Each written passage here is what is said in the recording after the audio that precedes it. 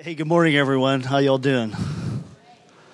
I hope you're here with an open heart, ready to receive, because we have a very special guest with us today, Jack Deere. If you've been with us the last few weeks, you know I've talked about his impact and the impact of the books Jack wrote, particularly Surprised by the Power of the Spirit. But then the second book, Surprised by the Voice of God. How many of you have read Surprised by the Power of the Spirit? Okay. Everybody should read it, all right? Please, I'm serious about that. How many of you have been impacted by Surprised by the Voice of God?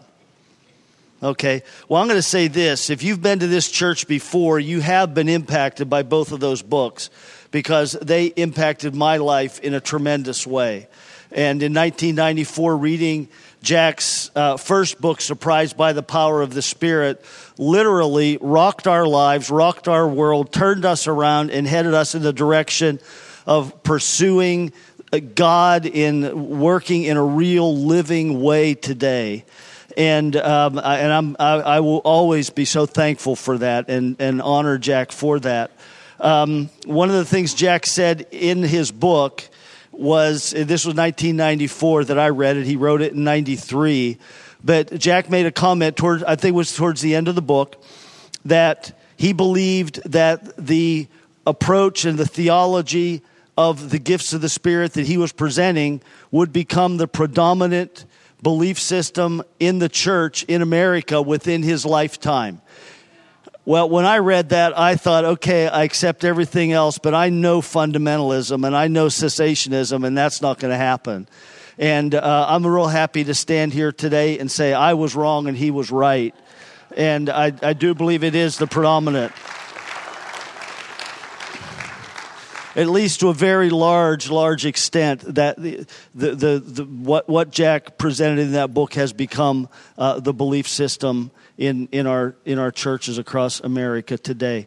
And I want to say this, that we have a man with us today that, in my estimation, has had one of the greatest impacts on the church in our generation, as a theologian, as a pastor, and as an author, a man who cut the path and who forged ahead into new territory that has impacted so many thousands and thousands of other believers, not only here in America, but around the world. And so we're really happy and delighted to introduce Jack Deere to you right now. So let's welcome Jack.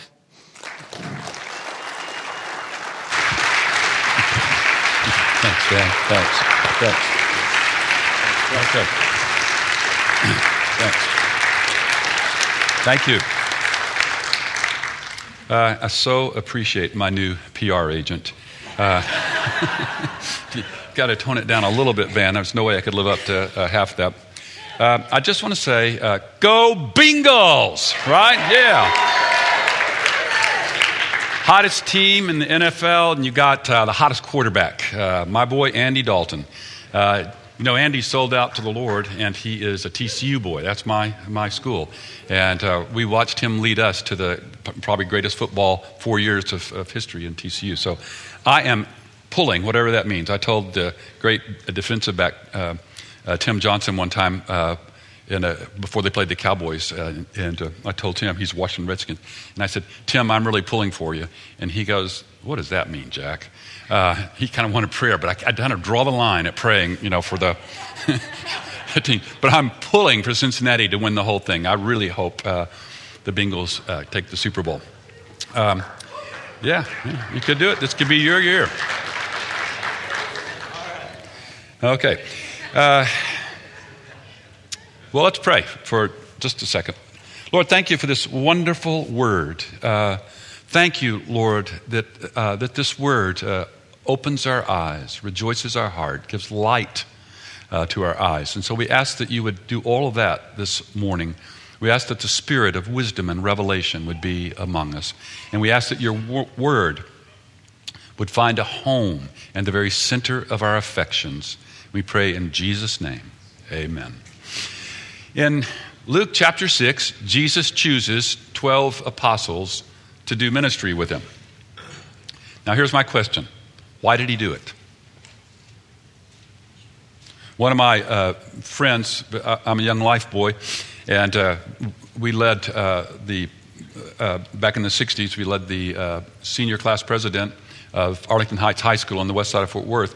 He came to the Lord in one of our Young Life camps, and he went out after the crosstalk and sat under a tree, and here was his prayer coming to the Lord. He said, Lord, I don't know you all that well, but if you need any help, I'm here and willing to pitch in from now on. Ken Geyer, that was his prayer coming to the Lord. If you need any help, Lord, you look up at this omniscient, omnipresent, infinite being, and you go, if you need any help, I'm down here. Count on me. So if there was one person that didn't need any help to do ministry, it would have been the Lord Jesus Christ, right? But he chose help. Now here's my question. Why did he do it? The answer is, for the joy of sharing a life that counts. He wanted to give these 12 friends, he wanted to introduce them into a life that counts and will extend out into eternity. See, discipleship is where friends gather together and they see their life, they see their whole life is a mission for God. That's the purpose they were here, and they want to do it as friends together, and it produces great joy, and it produces a life that counts. And that's what Jesus wanted. And all of them got that eventually. Paul got that. So when you see Paul coming off of, in Acts 20, verse 4, you see him coming off the mission field, and he's making his way to Jerusalem. And he has 7 young men with him, and they all have Greek names. They are part of the harvest of his ministry among the Gentiles in Asia Minor. They all had jobs, but they quit their day jobs to travel with Paul. Why? Because in him they found the joy of a life that counts, and that friendship with him meant more than anything. And this was not some haphazard thing on Paul's part. It was part of his strategy. So at the end of his life, he looks at his dear son Timothy, and in 2 Timothy 2:2, he says, Timothy, all those things you've heard me say in the presence of many, many witnesses, I want you to entrust them to reliable men and women who will in turn be able to entrust them to others. So what he's saying to Timothy is, you are my spiritual son. I love you with all my heart. And I want you to give me grandsons and granddaughters. And I want those grandsons and granddaughters to give me great-grandsons and great-granddaughters. That is how ministry is done in the New Testament. It is through the ministry of discipleship. Now, I want to tell you, take a few minutes this morning to tell you about the Paul in my life. I grew up in an extraordinarily traumatic home, but I didn't know it was traumatic. After I became a Christian, I just called my childhood boring, but it was anything but boring. I grew up in a home where there was alcoholism, sexual immorality, violence, and ultimately suicide. I grew up in a home where my brothers and I were beaten regularly. And we ended up becoming really wild kids. On December 18th, 1965, I heard the gospel for the first time. Jesus died on the cross in my place for my sins. And if I would trust him to forgive me and give me a new life, he would come into my heart and never leave. Until that very moment, till December 18th, 2 a.m. in the morning, till that very moment, I thought the way you got into heaven was by being good. And I'd already given up on being good because by the time I was 8 or 9, I was convinced that I was a bad kid. And by the time I was 8 or 9, I believed that I was going to go to hell unless God just looked down one time and said, well, boys will be boys. We'll let Jackie have a pass here. So I gave up the whole idea of heaven, put God out of my mind. Then my dad killed himself, committed suicide. And then I really gave up on God. I did not want to think about God or heaven and think about my father burning in hell. And so on December 18th, 1965, 2 a.m. in the morning, it was the first time I heard that Jesus died on the cross in my place. And it was not about me being good. It was about me simply trusting him to forgive me and give me his version of life. The version I'd been living wasn't all that hot. So trust him for his version, and he will come into your heart, and he will never leave again. And when you were an abandoned boy, 17 years old, and everybody you've ever loved has left you, the good news that there is somebody, this most important person, he won't ever leave you regardless of the way you perform. That is great news. And I believed it that night, and I was born again. All right.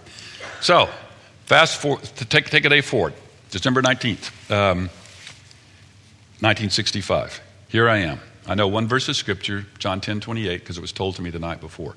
I give my sheep eternal life, and they shall never perish. No one can snatch them out of my hand.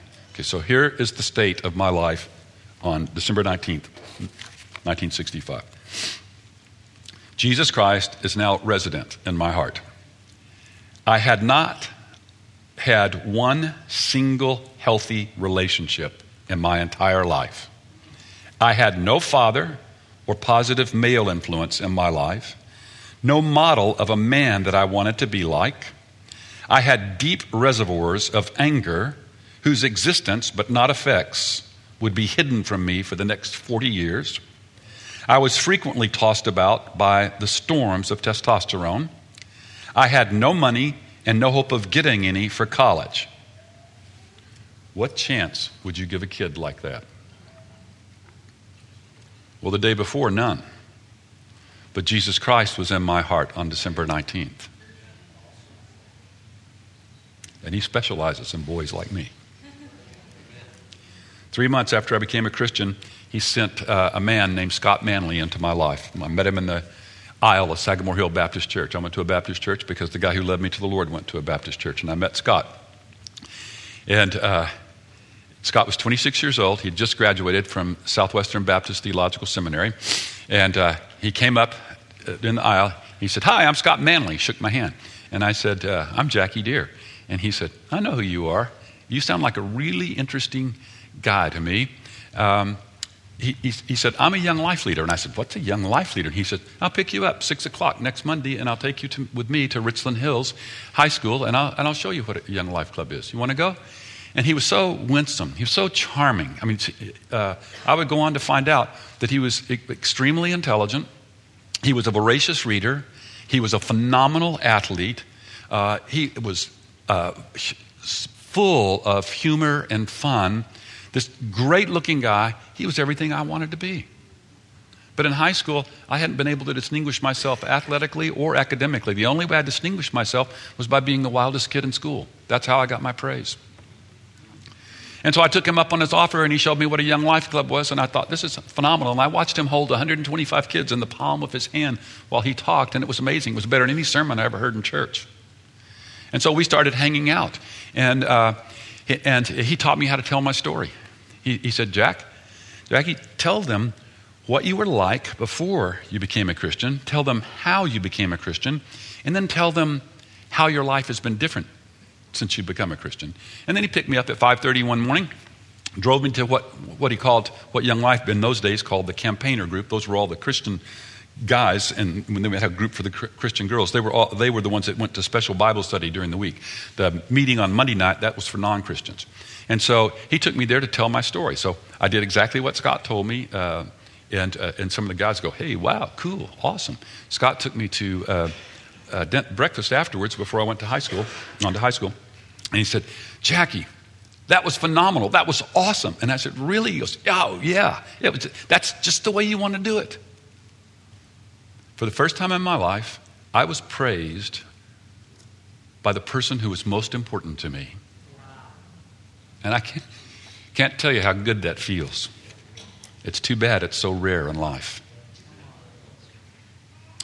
There's nobody else I wanted to be with. So here's what Scott did. For the next 18 months, we were inseparable. So he taught me how to study the Bible. He said, now, the unit of study is not the verse. It's the paragraph. So we're going to go down these paragraphs. I want you to read the paragraph and then give it a 3-word title. Boil its essence down to 3 words. And then we go to the next paragraph and do the same thing there. And then figure out what the movement is from this paragraph to that paragraph. He's arguing something, so try to figure out what that is. And then you memorize the 3-word titles. So our first book to study together was 2 Timothy. And I did just what Scott told me. And when I got through studying it, I don't remember how long it took, but I shut the Bible, closed my eyes, and I could think my way through the entire book, all 4 chapters of 2 Timothy. And then we went on to 1 Peter, and then we went on to something else, and he just gave me a way of studying where the Scripture was getting in my heart, and I could think my way through books. I would do that with 1 and 2 Samuel, 55 chapters, and I could tell you all what was in all 55 chapters, just paragraph by paragraph, going through it, because he taught me how to study the Bible like that. Then he taught me to memorize Scripture. He gave me my first 4-pack of Navigator verses. Back in those days, you got a pack of 4 verses, you memorized them, sent in a little form, and then they sent you back 8. You memorized those, and they sent you back 16 until you got all 144 verses. And I memorized them in King James because they used King James in my church. And also because it was different and a different language, and it was kind of easy to memorize. And he taught me how to memorize. You say the key to memorizing is memorizing in a topical system. Lots of people say, I try to memorize Scripture, but I can't do it. That's because you look at a verse and you go, oh, I like this verse. And then you memorize it, but you don't have anywhere to hang it. It just sort of floats around up here, and then you try to recall it, but there's no tab to pull it with. So you memorize verses topically. So how do you get saved? I get that question all the time. How do you get, somebody asks me that question, I go to that topical system, Navigators, the gospel, justification by faith. And I go, oh, it's Acts 16:31. Believe in the Lord Jesus Christ and you shall be saved, and your whole household. Just that simple. Somebody says, how do you know God's, how do you know Jesus is God? Well, at that time in my life, I knew, I memorized under the deity of Jesus, John 10:30, I and the Father are one. So that's a direct claim. But I kept this system, and the older I got and the more verses I studied, the more I learned that there's not just direct claims, but he also does the works of God. So I memorized John 1:3. Everything in the world was made by Jesus. Nothing was made that was not made by him. So he is creator. So he has direct claims. He shares the works of God. He shares the attributes of God. So Peter says in John 21, when they're in that questioning thing, verse 17, Peter says, Lord, you know all things. He's omniscient. The chapter before that, he receives worship. Thomas says, my Lord and my God. And only God receives worship. When John fell at the feet of an angel in chapter 18, the angel goes, no, don't do that. Worship God only. So, and then Jesus will take the names of God, or writers will apply the names of God. John 8:58, before Abraham was, I am. And so I just built this little system. I just kept adding to what the navigators had given me. And it all started with 4 verses from a man named Scott Manley. And by the time I graduated from high school, I had all 144 verses memorized. And you go, what would make a 17-year-old kid do that? Well, I knew a Christian once, a real Christian, and that's just what Christians do. He got me when my genetics were just wide open to being changed, and that's what Christians do. Then he taught me how to read Christian books. I was a voracious reader by the time I met Scott Manley. Reading was one of the ways I escaped some of the trauma in my home and escaped a really vile, mean maternal grandfather. And but I didn't know there was any such thing as Christian books. I read literary pornography. I read the kind of hot, obscene current novels. I read Jack London's stuff, but I didn't know there was any such thing as a Christian book. So Scott puts this book in my hands. He says, hey, I want you to read this book. It's by an English guy. His name's C.S. Lewis, and it's the Screwtape Letters. Read it, see what you think of it, and let's talk about it. So this is my copy. It's 50 years old. It's often in my backpack, and I don't know how many times I've reread this book. So Scott didn't just hand me the book. We read the book together and talked about it. Now, this is my first Christian book to read. I'm a bad student in high school, and so I open up this book, and right here on the front page it says, Jackie Deere, 6901 Norma, Fort Worth, Texas. Like, if I lost it, somebody was really going to return it. But Scott said, put your name in the book. So in my early books, my name's right here, all the same thing. And then it says GL19277. Now that would be Greek to most of you because you didn't live in the days when the phone numbers began with an exchange. We lived in the Glendale exchange. So there's my... Now, so I go to the next page of the book, and it says, it's got something in here called a preface. What the heck is a preface? Well, I don't know, but I'm going to read it because I guess you're supposed to read it. So on the second paragraph, I circle the word laudatory. On the next paragraph, I circle the word prodigious. Or prodigious. Next paragraph, I circle the word ambiguity, then probationer, then corollary, incorporeal, animating.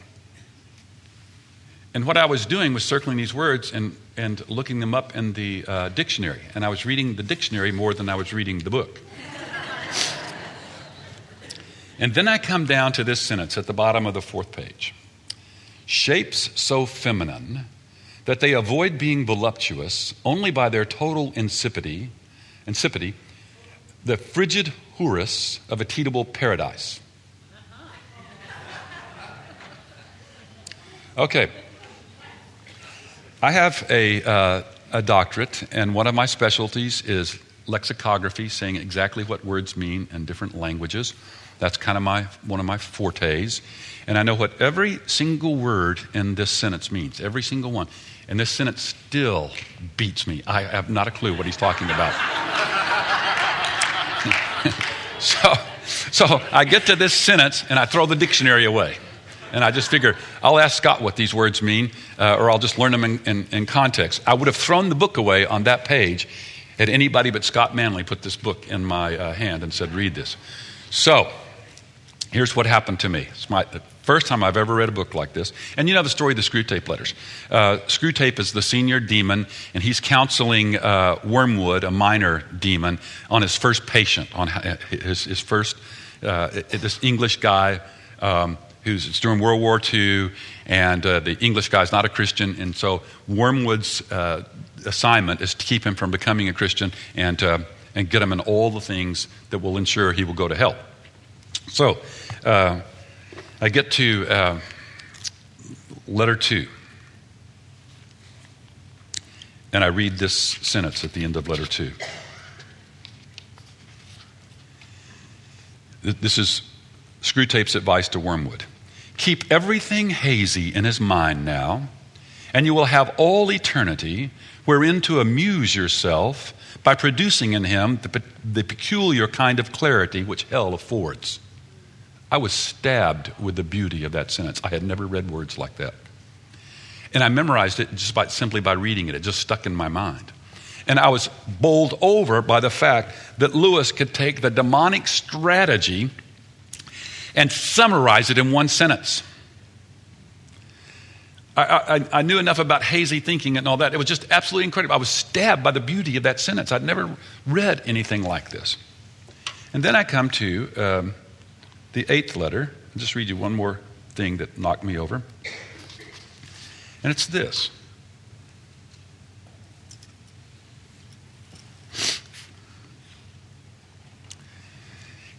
This is Screwtape speaking, and he always calls God the enemy, or he. He wants them to learn to walk, them meaning the Christians. He wants them to learn to walk, and must therefore take away his hand. And if only the will to walk is really there, he is pleased even with their stumbles. Do not be deceived, Wormwood. Our cause is never in more danger than when a human, no longer desiring but still intending to do our enemy's will, looks around upon a universe from which every trace of him seems to have vanished, and asks why he has been forsaken, and still obeys. I read that sentence, and I thought of the Lord on the cross, where he says, my God, why have you forsaken me? And at the end of those 6 hours, at 3 p.m, he looks out on a universe from which every trace of God is vanished. And he says, into your hands, Father, I commit my spirit. And I thought, there's the model for life. Because already 4, 5, 6 months old in the Lord, I was already having dry times and questioning the reality or the sincerity of my faith. And I didn't know that was God just pulling back a little bit, like we teach our kids to walk. You know, you teach that little boy, that little girl with those chubby legs, they're 1 year old, and you hold their hands and you just kind of back up and they start going to you, and then you let go of their hands, and then they're goofy smile and they're waving like that, and they fall, and just before their face hits, you pick them up and you hold them up, and you're so proud of them you can't stand it. And I saw God doing that with me. Pleased even with my stumbles, because I was stumbling toward him. I learned that in C.S. Lewis. He opened my mind to a whole world of the intellect, and I found it to be beautiful. And so after we finished this, we went on to the next book. We read Mere Christianity and then Problem of Pain. And by the time I was maybe in my first year in college, I'd read every single Christian book by C.S. Lewis, and I started on his literary criticism. He was the teacher of my mind. Scott Manley was the teacher of my heart. Fast forward, I'm a sophomore in college. I'm a philosophy major because I want to learn what's so powerful about the arguments from the agnostics and the atheists, and causes high school kids to lose their faith. And I'm sitting in an ethics class, and the professor is talking about right and wrong, but without God, and as though there's some kind of absolute right or wrong. And I just raised my hand and I said, how can you talk about absolute? How can there be an absolute right and wrong grounded in humanity and all of our different opinions and all that? How can you make right and wrong absolute, something that's universal, without a transcendent personal being who all right and wrong is rooted in him? And you say, how did a 19-year-old learn to ask that question? I read it in Mere Christianity in C.S. Lewis. That's his argument in the beginning of the book. It's called the moral argument.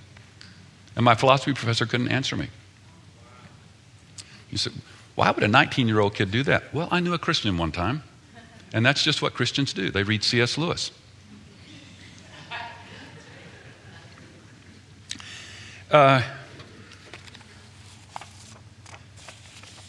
Scott taught me that the kingdom of God was bigger than the church or any of our ministries, and that has stayed with me all my life. He taught me that friendship is the heart of ministry. We were doing this together because we loved each other and we were friends. We were on a mission from God, and we organized our friendship around our mission for God. And I've been doing it all my life since then, and it's made ministry one of the great joys of my life. Not a labor, not a burden. So fast forward, I'm in Montana. I'm in my 50s, and I'm pastoring a Presbyterian church for a couple of years, and my best friend up there is a guy named Benny B. Benny was raised over a bar in Wolf Point, Montana. And if you ever had to walk down a dark alley and you wanted to be sure you'd come out the side, Benny B is the guy you want by your side. He taught his kids to fight when they were early, and his secret was, it don't hurt to get hit. Big shoulders, tough, bigger heart. So he's one of the elders in my church, and I'm discipling him. I'm teaching him. So a guy dies that was just coming back to the Lord. His life had been in wreck. He dies, and about 20 of the relatives are all gathered there in his cabin, and I get a call, and they're all angry. One of the believers calls me and said, Jack, could you come out here? This is just so bad out here. They don't understand. They're mad at God. And could you come out here and talk to us? And I said, yeah, sure, I'll go. So I called Benny. I said, Benny, we got to go up to the guy's place. And Benny goes, Jack, I don't know what to say about to bereaved people. I have no idea. I would not be any help to you at all. And I said, Benny, you don't have to say anything, but you do have to walk through that door with me. And we're going to see that family. And this is an elder. You are a shepherd. This is part of it. And you got to go with me. And he goes, okay, Jack, I trust you, but I'm not going to be any help to you. So we go in there, and sure enough, man, the anger is palpable. You can feel it. And then the questions start, and why this and why that. And I'm basically just going, I don't know. Yeah, this is awful. It is awful. And then someone says something that turns out that one of the people in there have cancer. And I say, well, the cancer is awful. And I've buried friends with cancer, but I've also seen people healed. God actually heals cancer. And the lady says, how? And I said, well, we pray for people. And sometimes when we pray for people, he heals them. And it doesn't have anything to do with whether you're good or bad. Or God just loves us. And sometimes he'll remove those things. And I said, would you like us to pray for you? We could pray for you right now. And she said, yes, I would. And so I walk over to her. Benny knows how to pray for people. He's great at that. So we've been doing that for the last year. So we come over to the lady, and I said, the way they did it in the New Testament was they would just take their hand and they would lay it on a person, and then they would just ask God to heal the person. It's kind of a sign of love and wanting God's power to come down from heaven. And if any of you want to join me, you join us. You can come here and you can pray too. It's not just for pastors. Everybody prayed for everybody in the Bible. And so the whole room gets up and they come over. They gather around. Everybody that can get their hand on her gets their hand on her. And then they're putting hands on the back, and we've got this huddle over this lady. So I prayed the first prayer. And here's what I say. Lord Jesus, would you please heal this woman? That's it. I don't do anything else, because if I start scraping the Milky Way or any of that kind of stuff, nobody else is going to pray. And I tell them, just use your own words and ask for God to heal. So I do that first. Then everybody in the room starts praying. Each one takes a turn. Some people start weeping, and then one of the nephews turns to me. He's right next to me, and he says, "What is this? What is this?" And the Holy Spirit had just fallen in the room. He goes, "What is this?" And I said, "You mean that feeling it feels like a force around us?" And he goes, "Yeah, what is it? It's wonderful." I said, "This is the Holy Spirit. This is God in the room, touching our bodies and touching our hearts." And several of the people, now they're really weeping, and they're just saying, "This is wonderful." And so we get through praying for the lady, and then I think it was a lady on the outer rim of the circle. She says, "Does he do backs too?" I go, "Yeah, he's really good at backs." And so then we all gather around and pray for her. Then we're praying for people in the room. Then finally it's time to go, and the whole atmosphere in the room has changed. So Benny and I get in the car, and we're taking off for lunch. And he goes, "Oh, I forgot my Bible." And he runs back in, gets his Bible, and he comes back out, and he's just bewildered. He goes, "It's incredible. I went back in there, and they're all standing around in a circle, holding hands, praying and worshiping God. It's incredible, Jack. The Holy Spirit's still in there." So guess who has confidence to walk in a room where someone has died now? I've been doing it for years. And I know God goes with you. You don't have there's no formula, nothing. You just go in with God, love in your heart. Now Benny knows how to do that, and he can do that as an elder. Scott Manley taught me to do that.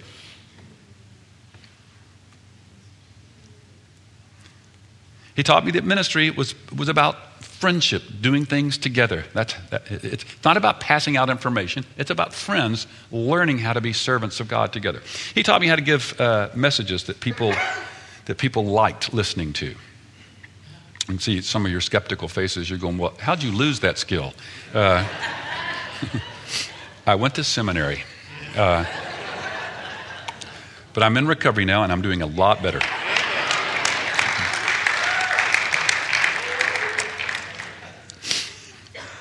He taught me how to pray out loud with people, and it was a valuable thing to do. He taught me how to lead people to Christ. And you know what he said? He said it all starts with learning their name. Most people can't memorize names because when they're meeting someone, they're more concerned about how they're coming across than the impression that person is making on them. He said, "You don't do that, Jack. Here's what you do. You shake their hand, and you do not let go of their hand until you've pronounced their name correctly. If you didn't hear it right the first time, or the third time, you hold on to that hand until you've got their name and you've said it right. And as you're saying their name, you look at them and you associate some feature about them with their name. And when you get back to the car, you take that little bitty spiral notebook out and you write their name down and the date and some feature about them. And at the end of the night, just before you go to bed, you take out that notebook and you memorize their name. And then you look at it the next day. And before you go to the high school, each day, you open that book up, and you review those names and see the pictures of their faces. So, I'm at a football game on Friday night. A little sophomore named Sally. She's walking up the steps, and I go, "Hey, Sally, how you doing?" And I wave at her like that, and she looks at me. I met her 3 weeks ago. Hadn't seen her since. She knows who I am, but she can't remember my name. She knows I'm an important person. I'm like the pastor of the high school. And her face just burst with light, and she waves at me like that because she was important enough for someone to memorize her name. We've asked kids sometimes, when did you first get interested in Jesus? And they say, "When you knew my name." This is such an easy thing to do. So that's the first thing you do. The next thing you do is you find a common ground to build a friendship with the person. So friendships are about something, and so you take an unbeliever. I do the guys, and my girl leaders do the girls, and I find something in common. Well, back in the 60s, handball was all the rage, and the guys, and I had access to handball courts. High schools didn't have them. So Scott Manley took me to play handball when I was in high school. Beat me like a drum. But he taught me how to play, and that was one of our fun things to do together. So I take kids up to TCU. I'm a college student up there. I take the football players, the basketball players, take all the athletes up there. I take them, I teach them how to play handball, and I beat them like a drum. And they love me for it.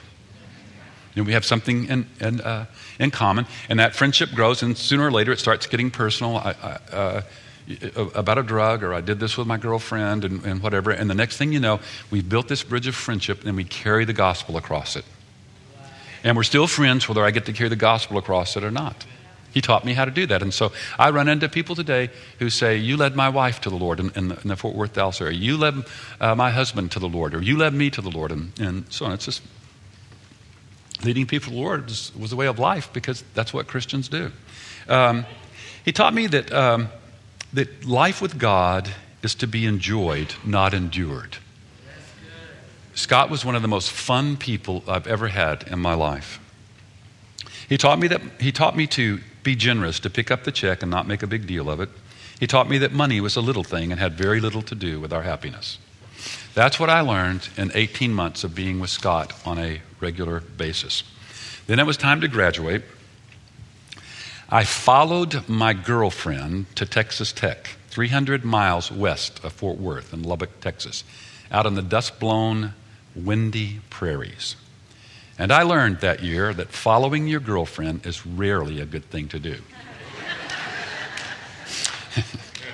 At Texas Tech, there were 1.5, in the fall of 1967, there were 1.55 guys for every girl, which predicted a lot of lonely weekends for guys.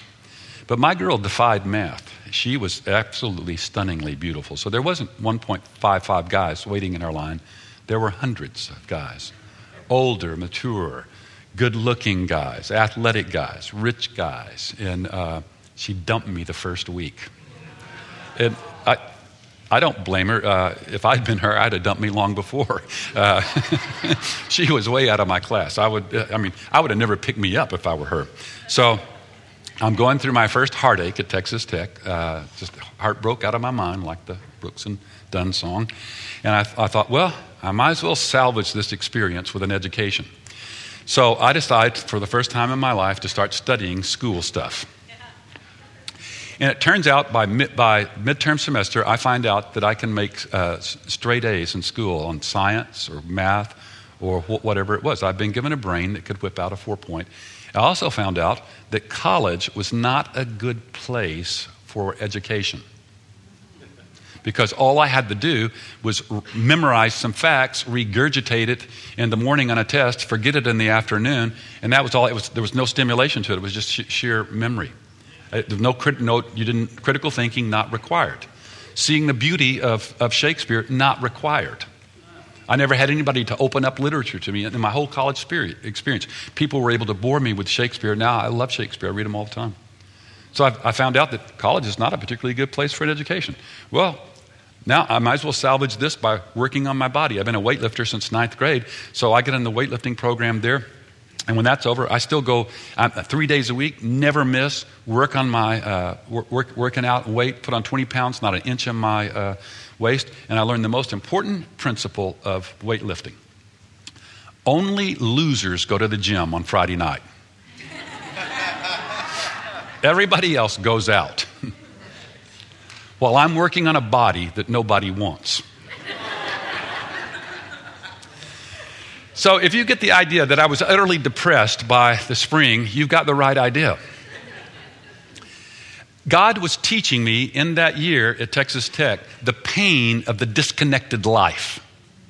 I've never had a year like that since. It was one of the greatest lessons I ever learned. I woke up one afternoon, looked at this dust storm. There was dust all over Lubbock, and there was dust all over my soul. And I said, what am I doing here when my life is back in Fort Worth? I knew my life was back in Fort Worth because I went home every chance I got. So every month I would drive home to Fort Worth. Scott Manley would be waiting for me. He would call me and he'd go, "Hey, let's go to dinner and a movie tonight." And I would say, "Scott, I don't have any money." I was going to school on a loan and a grant. And so I said, I used all my money, my gas money for gas. And he goes, "Don't worry, I got plenty." And he didn't have plenty. He lived in a tiny little not one bedroom, just one room garage apartment on University Drive, a few blocks from TCU. And so he said, "Come on, I'll pay, don't worry." And then we would go to dinner and a movie. My youth pastor in church was never in my house. Scott was always in my house. That happened every single time. And somewhere around the spring semester, it kind of dawned on me what was going on. I had chosen to spend the next 4 years 300 miles away from Scott. I was totally useless to Scott. I couldn't help him recruit college kids, all that, my gifts and all that. He couldn't benefit from it all. But it didn't matter to him. He still wanted to be with me, even if it were for a weekend. It's the first time I remember being loved apart from my usefulness. And it may be the greatest feeling in the world. And so I went back to lead that Young Life Club with Scott Manley, to be with him. And when we got back there, Young Life moved him to Oklahoma City. The worst pain I had as a young guy, way worse than the heartbreak I suffered from the loss of my girlfriend. And I saw Scott over the coming years. I mean, we went to Oklahoma City a lot. I got married. He would come down. He and Ann would come down and stay with us. But it wasn't the same as being together all the time. And there were two things about Scott that I never understood. He was not judgmental. I for the life of me, I couldn't understand that. He just did not say critical words about anybody, even an enemy he didn't talk about. And I was raised in a judgmental, critical home, and that's been dogging me all my life. But Scott wasn't that way. And here's the other thing I never understood. Scott suffered more than any other Christian I knew. Things never worked out for Scott. He's ripped out of this great Young Life community he's built in Fort Worth, sent up to Oklahoma, that doesn't really mesh with the leaders, the committee people up there, and ends up having to leave what he loves after 4 years. Becomes a stockbroker, but his heart's never into that because he's not into making money. It doesn't motivate him. And finances never work out. But here's the worst thing that happened to him. The thing he most wanted in life was his own son and daughter. He had been a spiritual father to sons and daughters all over Texas and all over Oklahoma City, and back in Knoxville, Tennessee, where he was raised and went to college. But he didn't have his own son, and he didn't have his own daughter, and he wanted that more than anything else. And the love of his life, Ann, could not have children. So they adopt Monica, and then they adopt Guy Robert.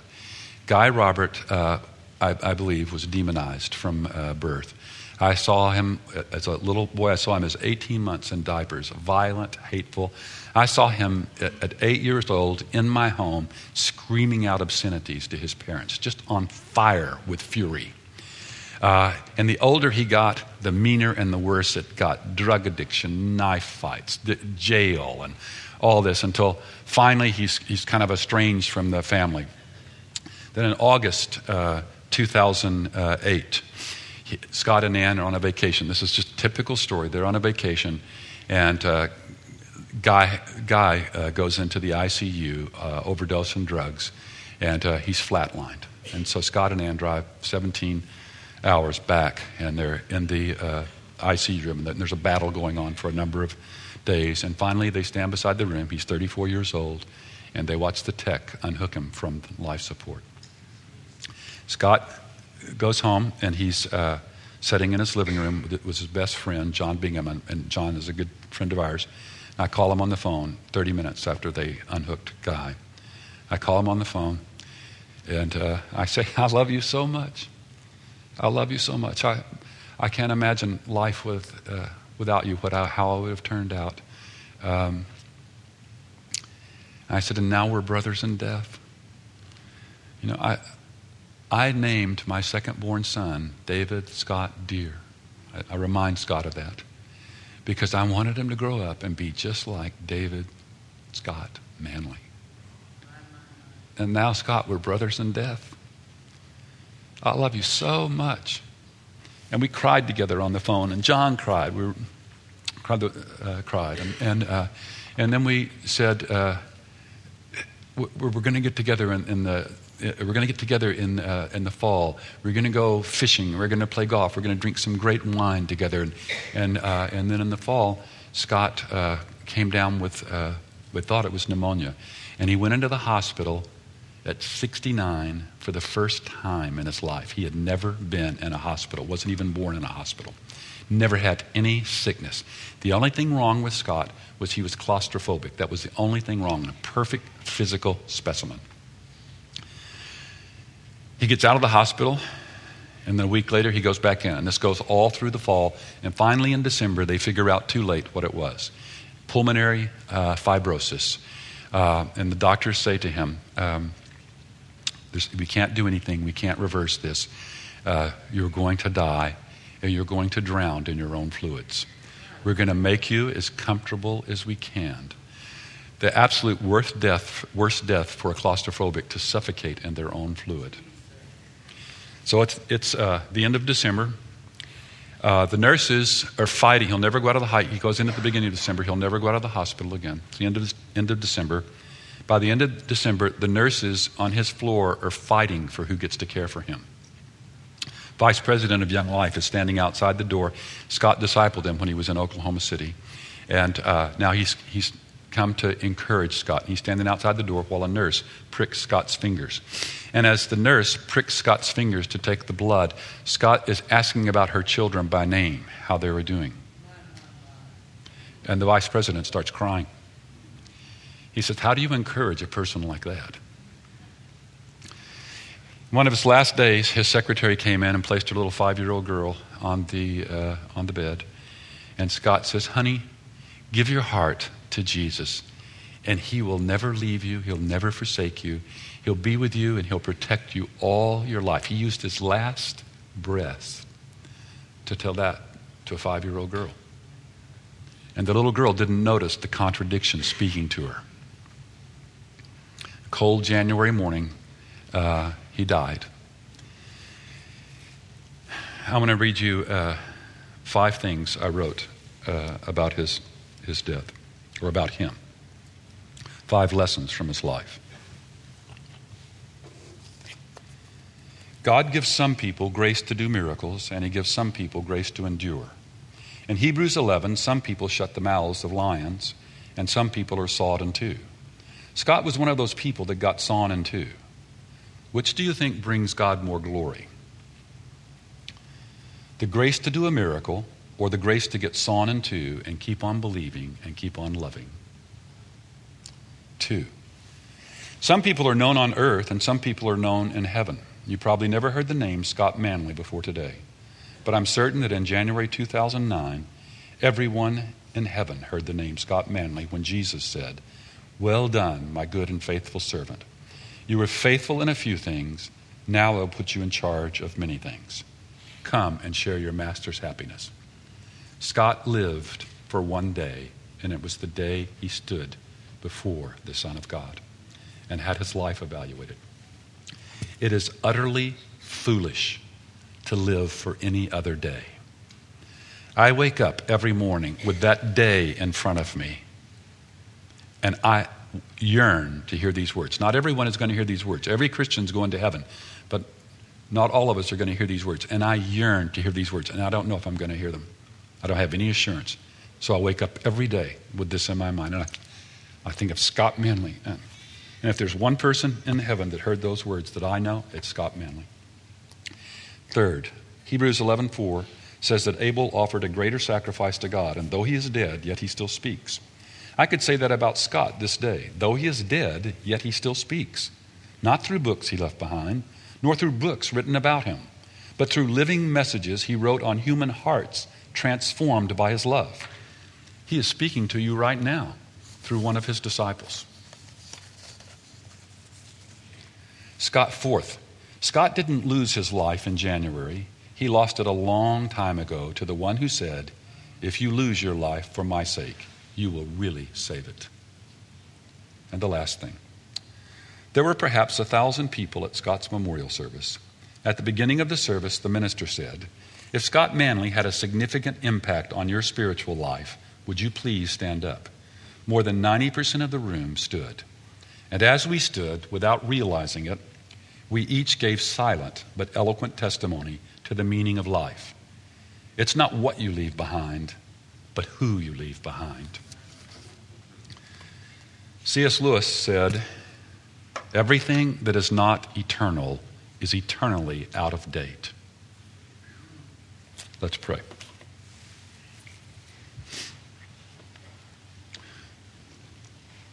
If God has been speaking to you, would you just take maybe a moment here in the silence of your own heart, respond to him.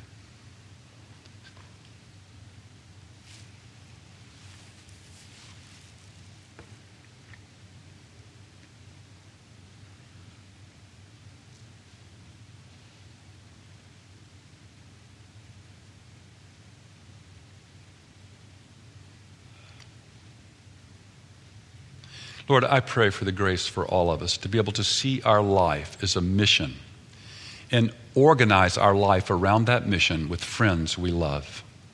And I especially pray for this church, which already has this vision. The Vineyard has this vision. I pray for this church that it would become famous for the disciples that it produces, and that those disciples would go around the world producing other disciples. Grant great, extraordinary grace to the Vineyard here, Northwest Vineyard here, in the name of Jesus. And Lord, grant your illuminating grace here this morning. If there's anyone here that does not know the Lord Jesus, has not yet been born again, has not yet trusted him, would you work in their heart to do that right now? We pray in the name of the Lord Jesus. Amen. Is there anyone here and you want to give your heart to the Lord Jesus? You've never done that, but you want to do that today?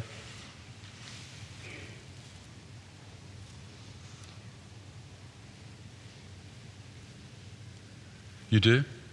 Is that okay? If anybody here wants to give their heart to the Lord Jesus, I would love it if you would come and talk to me afterwards. I'll be down here praying for people, but I would really love to pray with someone about coming to the Lord. Could we have the prayer teams come forward, please?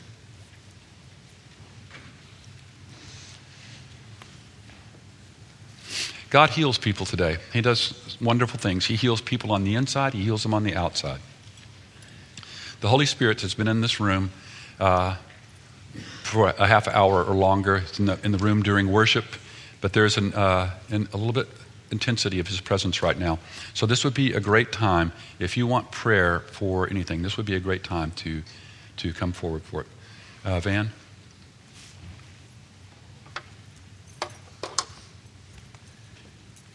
Thank you, Jack. Oops.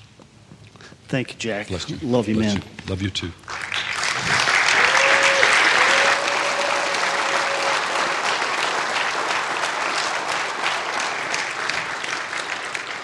Let's all stand up, all right? And as Jack just shared, this is a wonderful, great time to come get prayer for healing, get prayer for anything you're struggling with in your life, just for God's grace in your heart to continue to trust him. But come down for prayer, and especially those of you that want to open your heart to Jesus, come and find Jack and let him be part of that with you, okay?